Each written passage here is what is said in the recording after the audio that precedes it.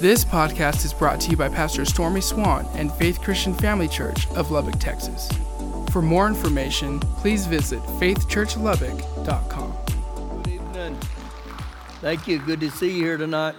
Pray blessings over you, health over you, peace over you. You know, the Bible says if any of you lacks wisdom, let him ask of the Lord. So we pray the wisdom of God over you. But bless you. I'm glad to see you. You saw some of the announcements again on Sunday the 12th, I believe that is when we're having our church anniversary. So we welcome all of you that you can begin to plan. Again, my brother will speak. I got born again under my brother. He led me to the Lord, so those things are significant in my life, so make plans for that. Also, we are in need of ones to go through partnership class. Our desire is to open up the children's little guys hallway, but part of our issue is we just are lacking in volunteers right now because some aren't coming back yet. So I welcome you to step forward in that. And then I believe the date will be on July 19th, which is a Sunday. We're going to start a new series called The Blessing. And part of the blessing is coming off of that song our kids just sang. That's Deuteronomy 28, verses 1 through 14. And so I want to talk about generational blessings in some, so you'll see that highlighted in the upcoming weeks.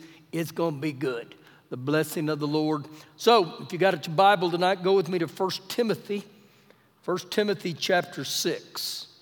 And this is going to pertain on our tithes and offerings. If we were to read 1 Timothy 6, verses 1 through 10, you would begin to pick up real quick that the Apostle Paul was talking about money in this. Actually, in verse 10, he says, the love of money is the root of all evil. Money's not the root of all evil. He said the love of money. But I want to dive into verse number 6. 1 Timothy 6, verse 6.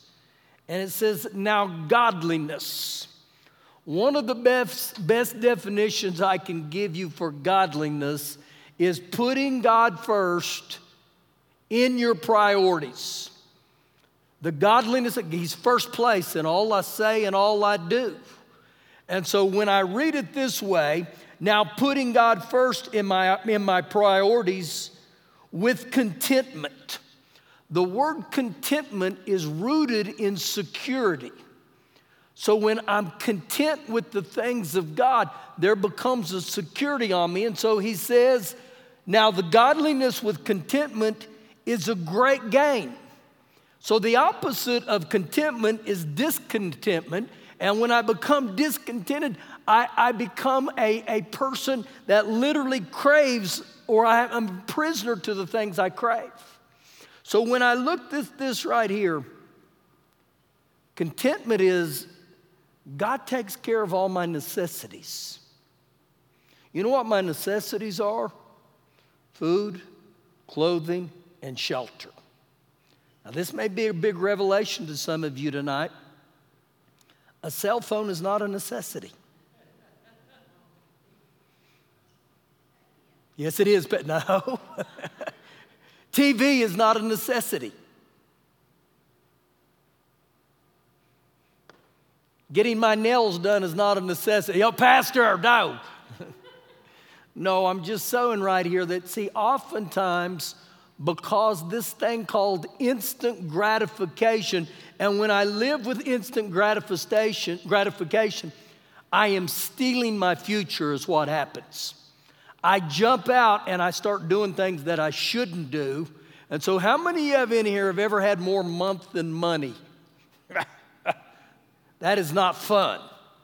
So when I begin to get my priorities right, and the very first thing I do is I honor God. I'm telling you, godliness with contentment, something begins to happen. So let's pray.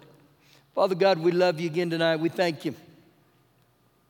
Oh Lord, that because our priorities are right with you, it brings the contentment just to know the faithfulness of our God. And Father God, we're honored to call you Jehovah Jireh tonight, the God who provides, that you're El Shaddai, the all-sufficient one. And we thank you, Father God, that you supply all our needs according to your riches and glory by Christ Jesus. In Jesus' name, amen. Amen. Well, the goodness of God. Since you got your Bible, go with me to the book of James, chapter number 1. James chapter number 1. I'm going to talk a little bit about some areas of faith tonight that I believe that God wants to really get on the inside of us.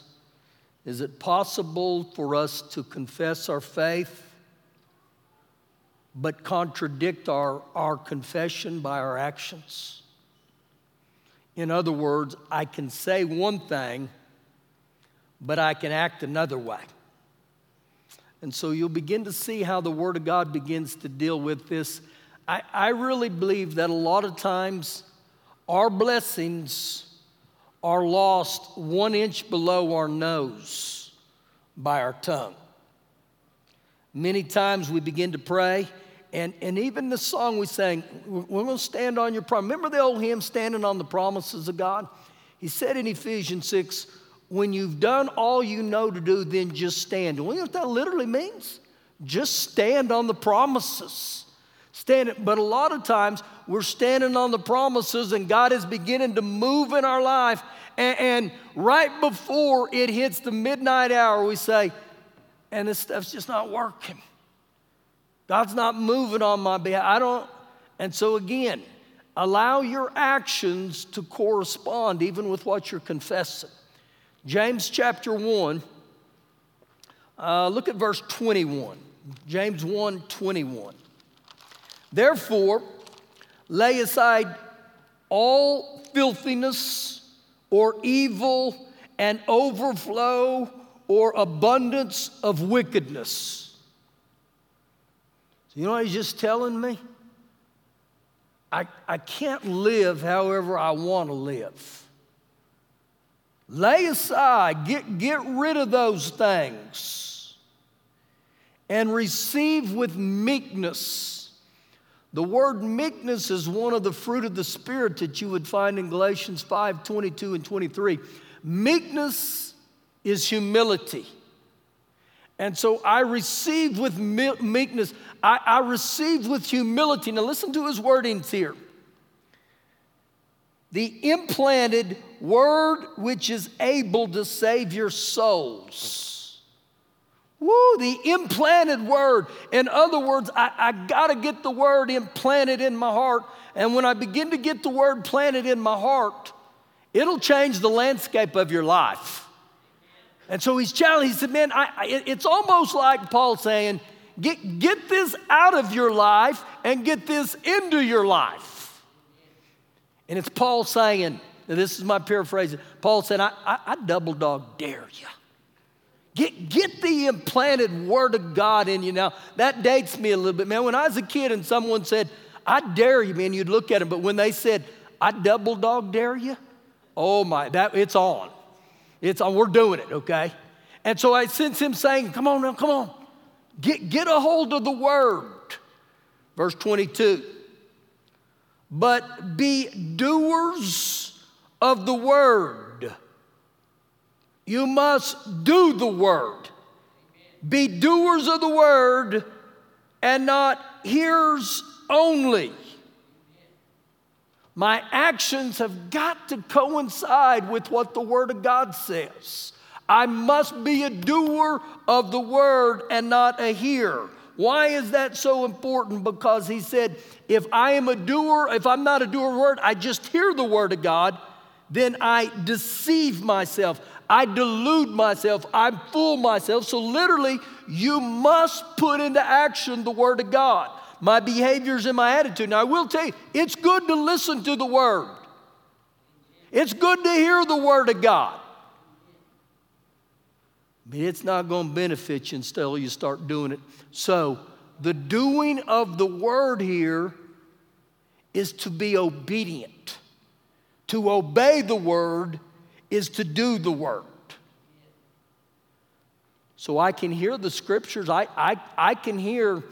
just for an illustration, 1 John 1:9 says that if I'll confess my sin, God is faithful and just to cleanse me and forgive me, or forgive me and cleanse me from all unrighteousness. So I can hear that. I could look at Sammy right there and say, woo, the Bible says I got to repent for my sin, and when I do, God he'll forgive me and cleanse me. But that verse does me absolutely no good until I actually do it, until I actually repent. And so this is what James is telling us here. Now he goes into further detail in chapter 2. Turn to chapter 2 and look with me at verse number 14. James 2:14. Now I'm telling you, you may want to get your notes out or a pen out and begin to mark this, because these are some of the areas of my life that really begin to move in me. So to help you just a little bit with the way the Lord deals with me and things, you got to walk out the word. It's powerful to talk the word, but it's also powerful to walk out the word. Verse number 14 of James 2. What does it profit, or what is the use, my brethren, my brothers and sisters who are in Christ? So, with that statement, my brethren, he is addressing to us as born again children of God. If someone says he has faith, but does not have works, can faith save him? The implied answer to this is no. He says, or he professes to have faith, but he has no works. The New Living says, he doesn't show it by his actions. The Message says, does merely talking about faith indicate that a person really has faith? Hang in here with me, okay? Verse 15. If a brother or sister is naked and destitute of daily food, and one of you says to them, depart or goodbye in peace, be warmed and filled, but you do not give them the things which are needed for the body, what does it profit? What good does that do? We learn all the right things, but we never do anything with it. Verse 17. Thus also faith by itself, if it does not have works, is dead or is useless. Faith that does not involve action, deeds and actions to back it up, is phony. It's inoperative. One translation says, God talk without God acts is outrageous nonsense. So there's got to be a verification of this is what he's talking about. Keep reading. But someone will say, you have faith and I have works. Show me your faith without your works, and I will show you my faith by my works. I will display my faith by my obedience to the works as proof that I believe. Now, what he's talking about here, our works show the genuineness of what we profess. So when you see this, faith and works, it goes hand in hand like a glove. Good works and good needs can never earn salvation, okay? That's not what we're talking about. I can never earn salvation by good works. Salvation is a gift. But here's what Paul implies on this, or James does, that if I really am born again, I really got saved, shouldn't there be a difference in my actions and my behaviors and my attitudes? Shouldn't there be a difference? And I know it's all a process, but one of the greatest ways you find out that you're born again is when people look at you and they say, what happened? I knew you this way. You know, at my 30-year class reunion, which was quite a few years ago,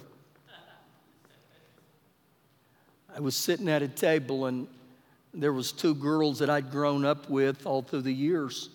And one of them said, I told my husband I really need to sit with you and Shelley tonight. And I said, well, I'm glad you sat here. And she said, I've got to ask you, what happened? And I looked at her and I said, I got born again. I asked Jesus into my heart. And she said, I am so blessed by what you do. But she said, it really shocked me when you got up and gave the invocation and you prayed tonight. And she said, it freaks me out that you're a pastor. And I said, kind of freaks me out too. So again, this is what he's talking about. And there may not be an overnight transformation, but I'm telling you, things begin to change in your life. Let me ask you this. If you hadn't have got born again, how many of you, there's a good chance you would already be dead? And all the men raised their hand. How many of you, if you wouldn't have got born again, you would be incarcerated probably for the rest of your life? There's no doubt the road I was on. Here's another good one for you. If I wouldn't have got born again, how many times would I have been married right now?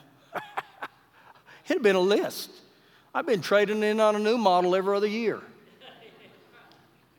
And so again, I begin to look at all these things and I think, man, thank God I'm born again. There's a change. Verse number 20. No, verse 19. You believe that there is one God? You do well. Even the demons believe and tremble. Now he's making a point here. He said, you believe that you do good. That's a good thing. But he said, even the demons believe there's a God. You know the problem with the demons? They believe there's a God. They know there's a God. They just don't obey him. They don't do the things he's asked them to do. They believe, it says not only do they believe, they tremble. They are in awesome fear of the Most High. Verse 20. But do you want to know, O foolish man? Now listen how he describes a foolish man. That faith without works, faith without corresponding action is dead or useless. Now what a statement he makes. Faith that is divorced of good works or good deeds is phony and useless. Verse 21. Was not Abraham our father justified, made acceptable to God by works when he offered Isaac his son on the altar? Now this is an interesting passage right here. He says, was Abraham our father, was he not declared righteous, or was he not made acceptable by God by works?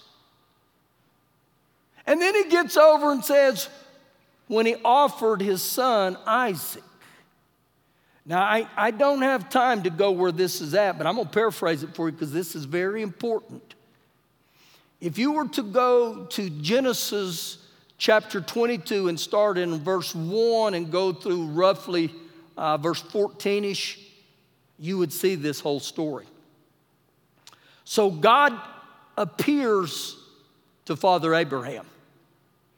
And he says to Abraham, he said, I want you to go to the hills of Moriah and offer your son Isaac as a sacrifice to me.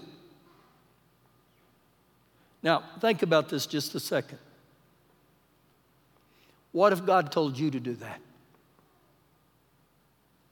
You know what a lot of our reaction would be? Let me pray about that one, God. Let me think about that one. Let me fast and pray on that one. But you know what the Bible says? Genesis 22, verse 3, he said, and Abraham rose early the next morning. And there's a nugget in there for us. He obeyed instantly.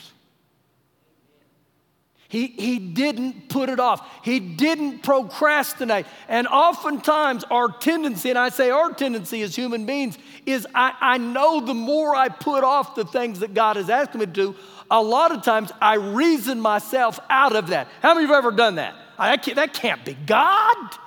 And so again, when he obeyed immediately, he smothered doubt and unbelief. He said, this is what God said, so this is what I'm going to do. So he packs up the mules and he's off to the hills of Moriah, which basically is Jerusalem, where he's going. And he gets to the hills of Moriah. He erects an altar. He bound his son Isaac and he puts him on the altar. He takes out a knife and he's in this motion right here, getting ready to sacrifice his son. And the angel of the Lord interrupts and says, stop. For I know that you fear me. I know that you fear me. How did he know he feared him? Because of his faith. How was his faith expressed or displayed? It was expressed and displayed in his action. Now, nowhere in the Bible will God want us to sacrifice children, but you know what it was? It was a test to see, will he obey me at one of the highest costs there is? So this is why this passage comes in right here to play. He's saying the reason he's called Father Abraham, not just for the fun of it. This was a man of faith. This was a man of action. And I go back and I look at his life. If you were to look in Genesis 12, he said to me, he said, Abe, I want to bless you. I want to multiply you. I want to make your name great. I want to bless you to be a blessing. But you got to leave your country. You got to leave your father, and you got to leave your father's house. Now, you know what? He could have said, whoa, I received those blessings, and never have done anything. But faith without corresponding actions. And so you know what he did? He left. He did it. Same chapter here, verse 22. Do you see that faith was working together? It was cooperating. It was collaborating with his works. And by works, faith was made perfect or complete. So active obedience, it demonstrates, man, my faith is there, Lord. My faith is there. And I'm going to get into this next week. I don't have time this week. But I'm going to go and you can study this. This is Mark chapter 5, starting in verse about 30. Back up. It's going to end in verse 34, about 26 to 34. It's a passage of the woman with the issue of blood. She heard about Jesus, that Jesus healed. And she said out of her mouth, if I can touch the hem of his garment, I'll be made well. You know what she did? She acted on that. She did it. And you know what the Lord Jesus says? Mark 5:34, he said, daughter, your faith has made you whole. So I go back in that, and we're going to hit it next week. The reason I'm giving it, you can look it up. You can begin to meditate on it. Daughter, thy faith has made you whole. You go back and look, what was the display of her faith? And so this is what he's talking about. Verse 23. And the scripture was fulfilled which says, Abraham believed God. Abraham believed God. Okay, when I looked at that right there and I said, Abraham believed God, so did the demons in verse 19. So what separated Abraham when it said, so Abraham believed God? He was set right with God, and it came down to his actions. Many of you probably have heard or you watch Joel Osteen on TV some. He had a great father, John Osteen, who went home to be with the Lord years ago. Joel's mama, his name is Dodie Osteen. And so years ago, Dodie was diagnosed with cancer.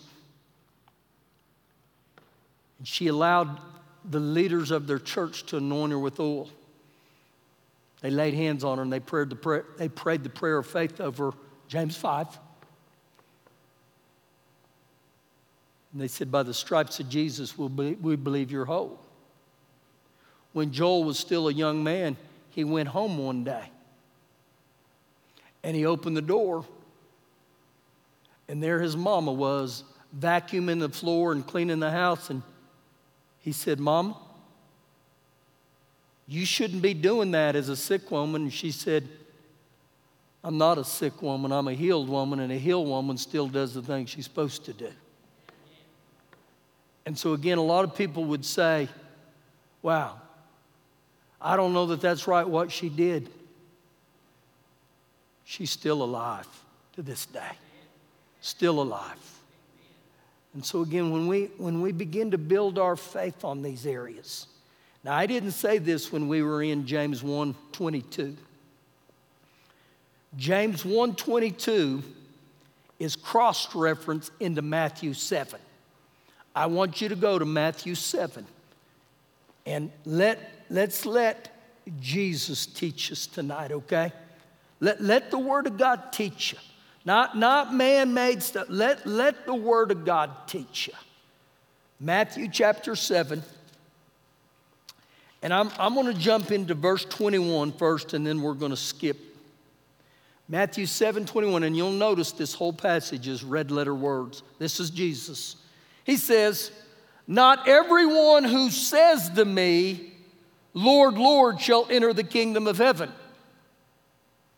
Not everyone who says to me, Lord, Lord, shall enter the kingdom of heaven. This wasn't us. This is Jesus. But he who does,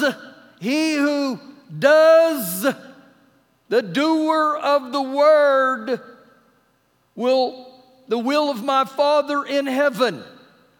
Those who persist in doing my Father's will. So Jesus right here is getting over to a thing called self-deception that's based merely on a verbal profession of lordship without obedience to the will of God. This person is self-deluded. I didn't say that, okay? Jesus is saying this to us. So you know what Jesus is saying? There's got to be a little walkie-walkie with your talkie-talkie. And it's going to be interesting on that day when Jesus comes back. How many people would say, but Lord.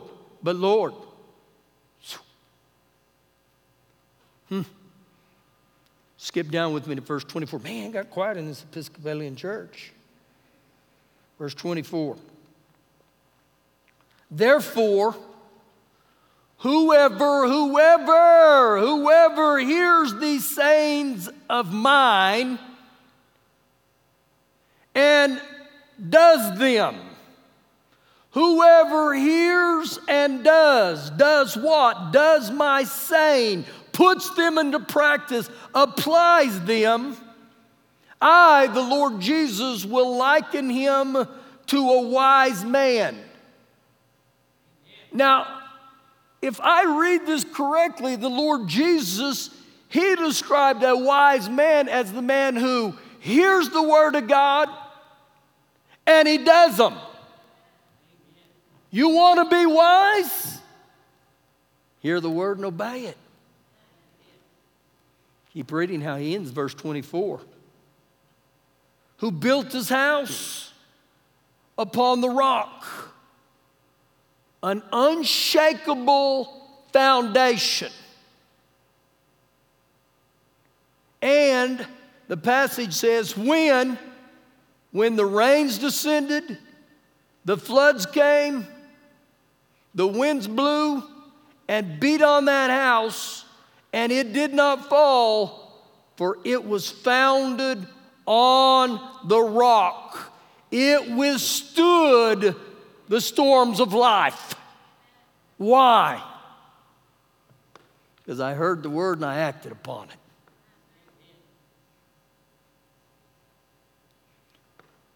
How many in this room right now are going through some form of a storm? Stand on the word, okay? Stand on the word. It's an unshakable foundation. Verse 26. But everyone who hears these sayings of mine and does not do them will be like a foolish man Jesus' definition of a foolish man is one who hears the word but does not apply or act upon my saying. He will be like a foolish man. The Amplified actually uses the word stupid. Now, my wife tells me, please don't say stupid with children in here, okay?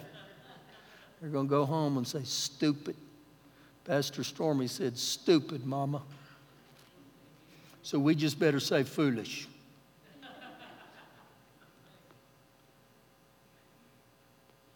Who built his house upon the sand. Think about the sand. It is a movable foundation. And the rains descended, the floods came, and the winds blew, and it beat on that house, and it fell. And great and complete was its fall. Now, this is where James 1:22 takes us, to be doers of the word and not hearers only. So when I go back and I break this down, pay real close attention to this, okay? Both the wise and the foolish heard the word of God. Both of them. Every one of them. Both the wise and the foolish experienced similar circumstances. The rain, the flood, the wind, it beat on them. So this shows me again, just because you're a believer doesn't mean the storms aren't going to come. They're going to come. So when I look at what Jesus said, the only deciding factor for one to stand and one to fall was the one who hears and does, and the one who falls is the one who hears but doesn't do. And so this illustrates the absolute necessity of doing the will of God. That is what God has told us to do. And so right here, he gives us a great illustration. I got to be a doer of the word. I want to do the word of God. It's powerful to speak the word. It's powerful to meditate on the word. But if we were to go back to Joshua 1, he tells Joshua, he said, be strong and of good courage. And then he said, speak the word, meditate on the word. And he said, ultimately, you must do the word. You must obey the word, and then you will walk in victory and good success, prosperity and good success. And so I have to look at my life in this, and I think, okay, how am I doing with the word of God? Do I step out and do I obey it? Do I do what the word says? And so I begin to think about the Great Commission. I can talk about the Great Commission, but do I preach the word to every creature? How about this one? He said, in my name, you'll lay hands on the sick and they'll recover. Do I actually do that? Do I actually cast out devils in the name of Jesus? And so Jesus, he tells us everything we need to hear in his word. It just, do I believe it enough to obey it? Now, one of the greatest areas in this is in the area of tithing. Ooh, Pastor, don't go there. You preachers always go there.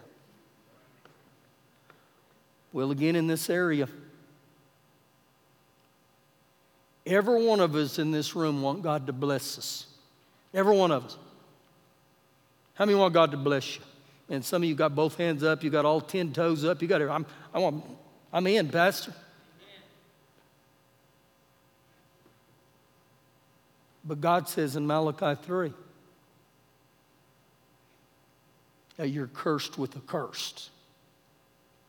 Okay?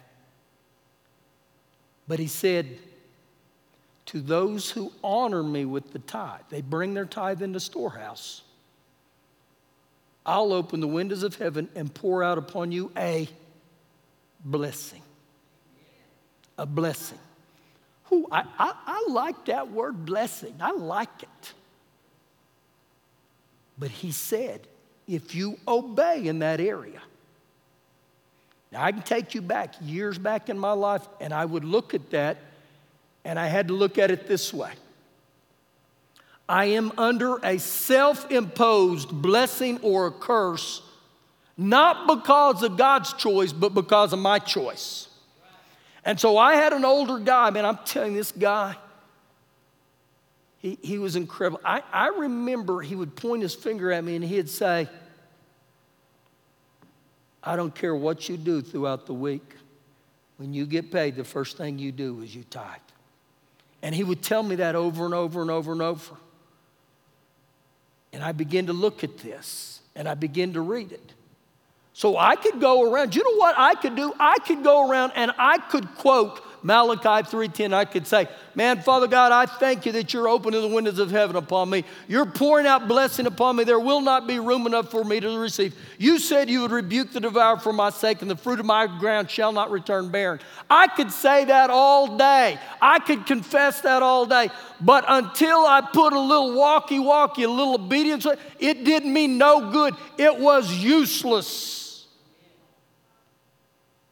Don't shout me down because I'm preaching so good. So I begin to give you illustrations in my life. Think about this as a child. The Lord gets over on this in the parable with the vineyards. And he said, I told that son to go to work today. And he said, okay, I'll go. And he said, I told the other one go to work. And he said, I'm not going. But ultimately, the one who said he was going to go, he didn't go. And the one who said he wasn't going to go, he went. So who was the blessing upon? Wow, Pastor, that's great. Why don't you stand up with me? So my prayer in all this is I come to a place where I make God's word my own. And I embrace it. And you know why it's so powerful? This is Jeremiah 1:12. God said, I watch over my word to perform it. You know what that means? He's looking to see who's going to be a doer of the word. He's looking. He's honest. I'm looking over my word to perform it, to put it into action. And the interesting thing about this, he didn't say, I'm looking at people, their consequences. I'm looking at people at their circumstances. I'm looking. No, he didn't say that. He said, man, I'm looking over my word to perform it. Bow your head. Father God, we welcome your word tonight. Now, Lord, I pray a grace in here upon us. And Lord, we know that you save only by grace, that salvation is a gift from you. We thank you for that. But Lord, I pray right now that you stir up that first and foremost. We hear your word, but there becomes a desire in us, unlike it, to be doers of the word. Be doers of the word. If you want to act on those things, you know, I call raising my hands my antennas. If you desire that, just raise your hand. Father God, we raise hands. We raise these antennas, and Lord, grace us to come onto your frequency in this area. Woo, Lord, put the tattoo of James 1:22 on our heart, that we are doers of the word and not hearers only. Now, I pray your blessing in this room right now. I ask you to go to work within our hearts. And we give you glory and honor for this in Jesus' name. Amen. Thank you for listening today. For more information, please visit faithchurchlubbock.com.